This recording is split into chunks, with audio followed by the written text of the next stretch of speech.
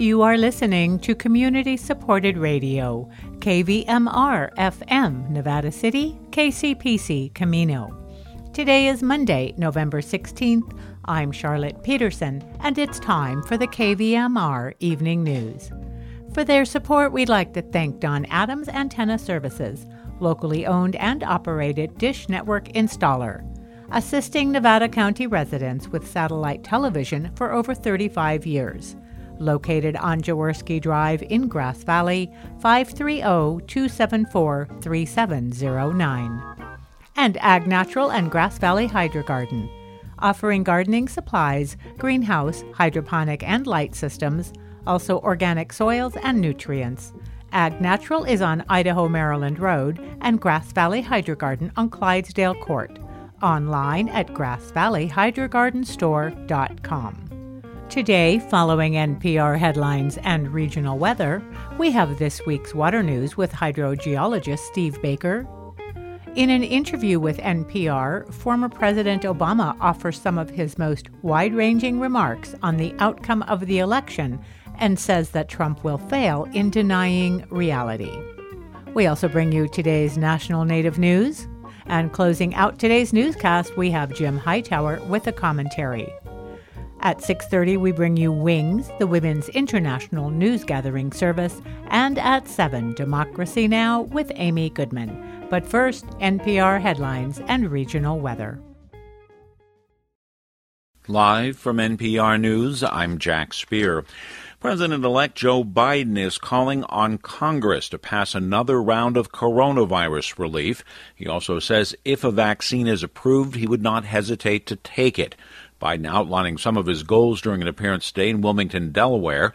Biden met today via video with several business and labor leaders ahead of his remarks, saying he's optimistic about the economy despite a surge in coronavirus infections nationwide. We all agreed that we want to get the economy back on track. We need our workers to be back on the job by getting the virus under control. We're going into a very dark winter. Things are going to get much tougher before they get easier. And that requires sparing no effort to fight COVID. President-elect said he would support a national $15 an hour minimum wage. He also urged President Trump to cooperate with the administration, warning more people may die if you don't cooperate. President Trump's national security advisor says there'll be a professional transition of power to a Biden administration. As NPR's Franco Ordonez reports, Robert O'Brien says Biden's team should be given time it needs to put people in place. National Security Advisor Robert O'Brien noted the legal challenges the Trump campaign is pursuing, but said if they are unsuccessful, President-elect Joe Biden deserves the chance to implement his policies. Look, if the Biden-Harris ticket is determined to be the winner, and it's, obviously things look that way now, we'll have a very professional transition from the National Security Council. There's no question about it. But his comments at the Global Security Forum stand in sharp contrast to President Trump's refusal to acknowledge he lost the election to Biden. O'Brien said the Biden team would put highly skilled and capable people in place, many of whom worked in the White House before. Franco Ordonez, NPR News. The World Health Organization is warning coronavirus surges that are happening in many parts of the globe, including North America, could get worse. NPR's Jason Beaubien reports. The Director General of the WHO, Tedros Adhanom Ghebreyesus, says the direction of the COVID-19 pandemic is extremely worrying right now, and countries need to find ways to rein in the virus. Those countries that are letting the virus run unchecked are playing with fire. He said the WHO is particularly concerned about the United States and Europe, where healthcare systems are getting overwhelmed. Globally, there have been more than 54 million confirmed cases and 1.3 million deaths since January. And most concerning, the number of new cases globally continues to rise and is now at nearly 700,000 per day. Jason Beaubien, NPR News. Optimism over early test results of another potential coronavirus vaccine sent stocks soaring today. The Dow up 470 points. That's 1.6%. The Nasdaq gained 94 points. The S&P 500 was up 41 points today. You're listening to NPR. A hand tally of the presidential race in Georgia appears to be going smoothly as it enters its fourth day. The hand count stems from a state law that calls for one race to be audited to ensure the new election machines counted the votes accurately. It was not the result of any suspected problems with the results. Some of the state's most populous counties finished over the weekend, while others say they're on track to finish by the Wednesday deadline. The state certification deadline is Friday. The Mine Safety and Health Administration has not done enough to protect coal miners from deadly silica dust. That's according to a new report from a federal oversight agency. Sydney Bowles has that story. The Office of the Inspector General found that MSHA's standards for exposure to deadly silica dust were out of date, and MSHA lacked the ability to issue fines when coal companies violated air quality standards. The IG also said the Mine Safety Agency's sampling methods were too infrequent to keep miners safe. The findings echo a 2018 investigation from NPR, which found that silica exposure was contributing to epidemic levels of black lung disease among coal miners. Mine Safety and Health Administration head David Zeteslo said he could not agree with two of the Inspector General's 3 recommendations. For NPR News, I'm Sydney Bowles. On the heels of a bankruptcy filing in February, the Boy Scouts of America now says it faces more than 90,000 sex abuse claims. That number found by today's deadline for submitting cases is far higher than initial projections by lawyers who've been signing up clients since the organization first filed for bankruptcy protection. I'm Jack Speer, NPR News. This message comes from NPR sponsor NetApp. In a world full of generalists, NetApp is a specialist. Whether on-premises, in the cloud, or anywhere in between, no one integrates, secures, and connects your storage like NetApp does. Learn more at netapp.com/NPR. Now for regional weather. According to the National Weather Service, in the Grass Valley, Nevada City area, tonight will be mostly cloudy with a low around 47. On Tuesday, showers are likely after 10 a.m. with rain heavy at times. Highs will be near 57, and new precipitation amounts of between 1/2 and 3/4 of an inch are possible. Showers are likely to continue Tuesday night with rain heavy at times. Temperatures will be steady around 46, and new precipitation amounts between 3/4 and 1 inch are possible. Tonight, Sacramento will see increasing clouds with a low around 49. On Tuesday, showers are likely, mainly after 10 a.m., with a high near 63, and new precipitation amounts between 1/4 and 1/2 an inch are possible. And Tuesday night, showers may continue with a low around 54, and new precipitation amounts between 1/4 and 1/2 an inch are possible. There is a winter storm warning in effect in the Tahoe-Truckee region from November 17th at 4 p.m. until November 18th at 6 p.m. Tonight in Truckee, there will be increasing clouds with a low around 36. On Tuesday, rain is likely after 1 p.m. with a high near 52. Snow levels will be around 6,700 feet. On Tuesday night, rain is likely before 4 a.m., then rain and snow. Snow levels will be around 6,900 feet with a low around 35. And tonight in Angels Camp will be partly cloudy with a low around 55. On Tuesday, showers are likely, mainly after 4 p.m., with a high near 67. New precipitation amounts of less than 1/10 of an inch are possible. And Tuesday night, showers are likely to continue with rain heavy at times and lows around 48. New precipitation amounts between 3/4 of an inch and 1 inch are possible.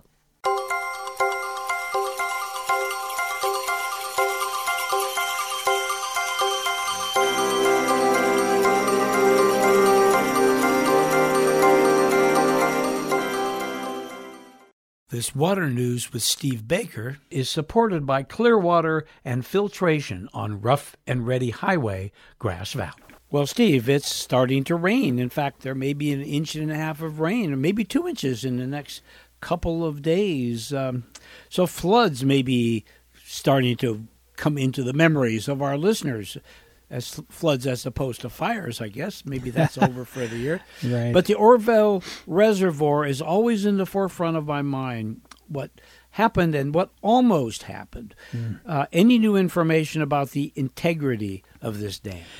There actually is some information. The Chico Enterprise Record newspaper, they recently published an article that described the Orville Dam project, okay, just what we're talking about now. It was a 19-month study on safety that was done on the Orville Dam project, and they found no unacceptable risks. So things are actually quite good. And of course, if for all of those who might still remember this, it was quite a big thing. In February of 2017, the Main Dam spillway really opened up people's eyes because we realized that if something goes bad on that reservoir and that dam, we could have evacuation orders that could impact something like 188,000 people. Wow. It's quite significant. So they've been doing an assessment, and this assessment utilized 6 different engineering companies, and each of these engineering companies are looking at different parts of the reservoir issue. Some might be looking at the dam, some might be looking at the spillway, dam's operation, and so forth. So in the beginning, they identified 367 potential failure modes. Okay, quite a bit. Eventually, they were able to reduce that down to 129. And then something like 2,000 risk evaluations and actions later, they finally determined that there were no unacceptable risks. And that's where it sits right now. Well, Steve, I think about how much effort goes into this one part of our water system and wonder how our overall water supply, especially for our drinking water, has been impacted by the COVID situation. Well, one thing for sure, there are a lot of people that are behind on their water bills because of this pandemic. The state's looking into those details right now, and the main concern is that the virus's impact has caused people not to be working because of our response, right? And how's that affecting utility finances? They get what they're doing is extrapolating the data from these utility finances, and they're trying to break it down into households. How many households have overdue water bills? That's what they're looking into right now. And of course, this is all happening as a result of what Governor Newsom, back in April when this COVID thing first was happening, he said, "You are not to shut off people's water. It's hard enough right now." So they didn't, and that meant that the purveyors were holding the bag financially until we work this thing out. So that's what's happening. And of course, at the same time that happened, our national unemployment rate nearly doubled. So it was a double whammy. A lot of bills were unpaid. So all this information right now is being gathered, and during the next several months, probably actually in January, we will find out where we sit with water as its and its impacts from the COVID situation. Well, it seems like our priorities for water might have changed because of COVID. Mm-hmm. Do you think California's water priorities have changed? Well, I mean, put it to you this way. Let's mix drought with COVID, all right? Let's mix in a little bit of climate change also. And, yeah, you get a new look. Actually, some exclamation points on some of our old priorities. Number one, it's vital that California communities have safe and affordable water. That means a lot, especially we're finding that the most vulnerable are finding that they have water issues that domino effect into other sanitary issues. More and better collaborations are needed amongst water stakeholders. We need to work on that. It's a priority. Stakeholders in managing agricultural waters. And the whole idea is let's somehow come up with a way of collaborating so that we reduce the uncertainties of having or not having our water. Then there's that wildfire risk reduction that everyone is familiar with, certainly up here in the foothills. And that means that we need to look even more closely at our forests, invest in our forests. It's a vehicle for economic recovery. There's a way to do it, and we need to find that way. And it will create new jobs. It will improve safety. It's good for the forest. All good comes out of it. So I think there will be more attention applied towards wildfire risk reduction. And then lastly, investing in efficient and effective ecosystem projects. And that would reduce the conflicts. If that can be done in a way that reduces conflicts, that's what we want to do. That's where the collaboration comes in. But we need to improve the health of our freshwater ecosystems. So, yes, there are many things. We've heard these things before, but I think we are going to spend an extra level of effort and focus on getting the job done sooner. So you feel we're heading in the right direction? Oh, absolutely. Oh, yeah.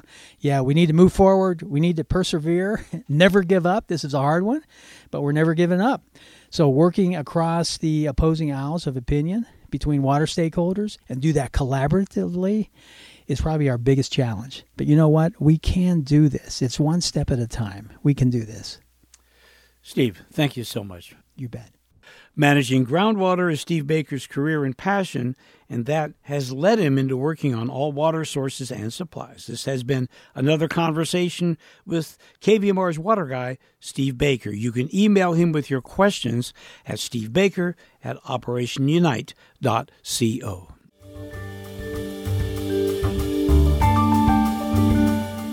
Former President Barack Obama has a lot to say about the state of our democracy.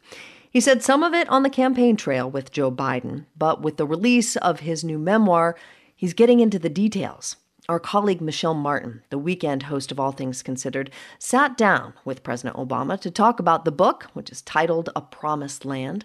During their conversation, the president had some words of advice for his former vice president, Joe Biden, as he anticipates taking office.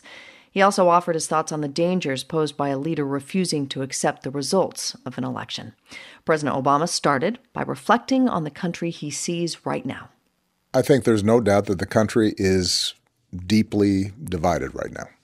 And, when I think back even to my own first presidential election in 2008, the country didn't feel this divided, what some people have called the great sort, in which you have a combination of a political, cultural, ideological, in some cases religious and geographical divide that seems to be deeper than just differences in policy. A lot of that, I think, has to do with changes in how people get information. If you watch Fox News, you perceive a different reality than if you read the New York Times. And that didn't used to be as stark. And I think that, until we can start having a common baseline of facts from which to discuss the direction of the country, we're going to continue to have some of these issues. I am thrilled that Joe and Kamala have won. I believe that they will restore a bunch of norms, respect for science, respect for facts, respect for rule of law, that I think have been breached over the last 4 years. But some of the bigger challenges in bringing the country together, that's going to be a project that goes beyond just one election. As we are speaking now, President Trump is refusing to concede, and he's refusing to even to cooperate with the transition. How do you understand that? What do you think that is? Some people are calling it a tantrum. Other people take it a lot more seriously. How do you understand it? Well, I take it seriously. I don't think he'll be successful in denying reality. And you're starting to see a few Republican elected officials go ahead and say, look, Joe Biden has been elected and we need to move on in the transition. I'm distressed that you haven't seen more Republican leadership make this clear, because the amount of time that's being lost in this transition process has real world effects. Look, we're in the middle of a pandemic. We are in the middle of an economic crisis. We have serious national security issues. And as I described when I was elected, for all the differences that I had with George W. Bush, he and his administration could not have been more gracious and effective in working with us to facilitate a smooth transition. And my ability to get fully briefed on what was happening in Afghanistan and Iraq, that meant we hit the ground running and allowed us to be more effective in our responses. And so it is yet one more example of how Donald Trump's breach of basic democratic norms is hurting the American people. I was struck in reading the book by the parallels of this moment with when you took office. Your first months in office were spent focusing on economic recovery, H1N1, remember that, developing the Affordable Care Act. And President-elect Biden starts with a similar set of challenges, a global health crisis, an economic crisis that flows from sort of that health crisis. He also has a similar commitment to being bipartisan. And as with your presidency, it does seem that there's an effort to deny him legitimacy, as with your presidency. Right. And I think that the lesson that some people are going to draw from your experience is don't do it. This idea of being bipartisan is a fool's errand, and that the only thing that really works is expanding your base, keeping it fired up, and trying to take it all. I mean, how do you respond to that? I think it's fair to conclude from my experience in 2008, 2009, 2010, that we should always reach out to try to get bipartisan cooperation, because the Democrats are not going to have a supermajority in the Senate.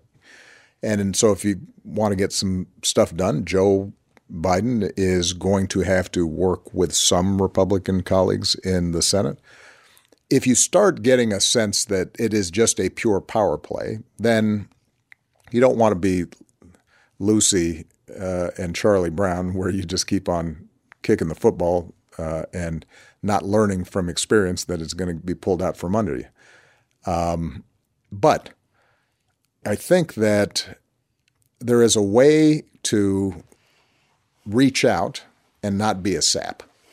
There's a way of consistently offering the possibility of cooperation, but recognizing that if Mitch McConnell or others are refusing to cooperate, at some point you've got to take it to the court of public opinion. The issue, the challenge that I discovered in 2009, 2010 is that an obstructionist strategy oftentimes is not punished by voters in the polls, because what really hurt us was Mitch McConnell, John Boehner discovered that they could block everything, throw sand in the gears, and then were rewarded in the midterms. And so their attitude was, well, we're just going to keep on doing this. And they did it throughout my presidency. Do you feel that you played some role in that? Is there something you would have done differently? Yeah, in the success of that, not in their decision making, but in the success of that strategy, being the party of no, as was so commonly said. When I look back, in my first couple of years in office, I think I had a unwarranted faith that if we did the right thing and implemented good policies, then people would know. And we didn't sell it hard enough. Now, part of it, I have to cut myself and my team a little bit of slack. We had so much stuff coming at us at one time, right? We had the worst financial crisis in history. We had the banks about to go under. We had the auto industry about to go under. We had 2 wars. We still had a very active Al-Qaeda. And so, as we used to call it, we're drinking from a fire hose. And so we didn't have time to do a bunch of victory laps or carefully stage PR campaigns around what we did. So I guess one piece of advice that I would give Joe is there is no such thing as building a better mousetrap and people will suddenly show up. You have to constantly market and explain what you are doing. Former President Barack Obama with Michelle Martin. His new memoir is titled A Promised Land. This is National Native News. I'm Antonia Gonzalez. The Indian Health Service has shut down the emergency room and inpatient services at a hospital located on Acoma Pueblo lands, according to Pueblo leaders. This comes as the tribe is seeing a spike in positive COVID-19 cases and as New Mexico sees record increases of cases. The hospital is located off Interstate 40, about an hour west of Albuquerque. According to tribal officials, the hospital will no longer treat patients with serious health conditions requiring hospitalization. Residents will have to travel to Albuquerque for critical care. Acoma Governor Brian Vayo says the closure is reckless and immoral and points to federal responsibilities to the people of Acoma, especially during the pandemic, and says residents are expressing fear, concern, and anxiety. According to the tribe, hospital visits number about 90,000 a year. The leader of the Mashpee Wampanoag tribe pleaded not guilty Friday to bribery charges related to plans to build a tribal casino, the Cape Cod Times reports. Cedric Cromwell was also removed as chairman by the tribal council following his arrest last week. Cromwell and the owner of an architecture firm were indicted on counts of accepting or paying bribes of a tribal government and conspiring to commit bribes, according to the U.S. Attorney's Office for the District of Massachusetts. Cromwell was also charged with extortion. The allegations against him include using his position to enrich himself with bribes of more than $50,000, receiving home gym equipment, and staying at a hotel suite in Boston in exchange to contract and pay the architecture firm. The tribe has been working for years to try and build a casino in Taunton. The charges carry fines and prison time. The Little Shell tribe of Chippewa Indians in Montana saw its highest voter turnout yet for tribal elections. Yellowstone Public Radio's Caitlin Nicholas spoke with Gerald Gray, who was reelected, about his goals as chairman. On November 8th, members of the Montana Little Shell tribe of Chippewa Indians reelected all incumbent council members and executive board officials, including Chairman Gerald Gray, to his third four-year term appointment. Gray says securing federal recognition was his biggest focus during his last term as chairman. We've only been recognized for about 10 and a half months, so I'm excited to continue this work on behalf of the membership and look forward to really making the tribe as successful as we can make it, at least in the next 4 years. The tribe was federally recognized December 20th last year, opening access to many resources, including from the Bureau of Indian Affairs and Indian Health Service, and the ability to purchase tribal land. To provide tribal members with health services, Chairman Gray says the tribe bought a small clinic in Great Falls in July. We have to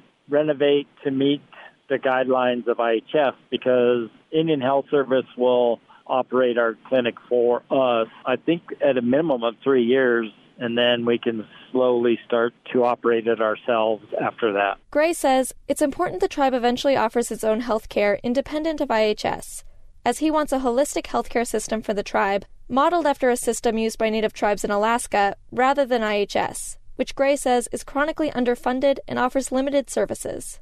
Despite rumors the tribe would purchase 200 acres for a reservation, Gray says it's unlikely they'd find a single tract encompassing the tribe's defined service area of Glacier, Cascade, Hill, and Blaine counties. Don't get me wrong, under our economic development, we will buy land and we will put up elder, veterans housing on those pieces of land that we do purchase. The chairman says the tribe is planning to buy some land in the next month and a half in Cascade County. Chairman Gray says his overall priority is to find new ways to strengthen the Little Shell tribe's economy. I'm Caitlin Nicholas. And I'm Antonia Gonzalez.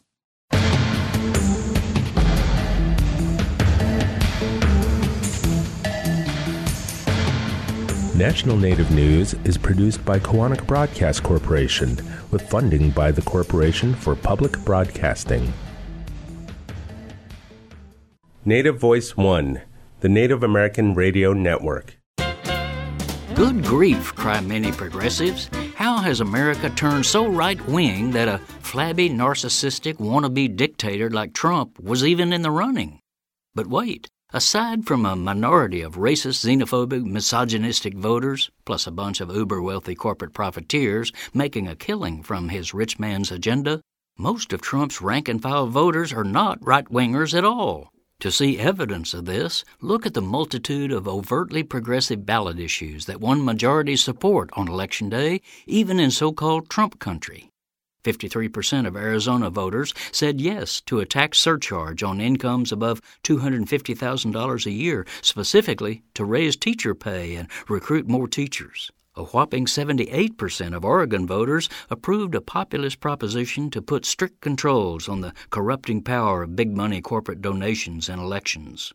61% of Floridians voted to raise the state's minimum wage to $15 an hour, a working-class advance vehemently opposed by corporate giants and right-wing groups. 57% voted yes on a Colorado provision requiring corporations to let employees earn paid time off for medical and family needs. Between 53 and 69% of voters in 6 states, including in such supposedly conservative bastions as Arizona, Mississippi, and South Dakota, approved initiatives liberalizing and even legalizing marijuana and other drug use. Plus, there were some big symbolic victories, such as Mississippi replacing a Confederate symbol on its state flag with a magnolia blossom. This is Jim Hightower saying the hope that resides in these progressive policy positions is the prospect that a truly great American majority might yet be forged, not around some mega politician, but around our people's basic values of fairness and justice for all. Hightower's commentaries are brought to you by the Hightower Lowdown, the monthly newsletter with Hightower's take on what Wall Street and Washington are up to.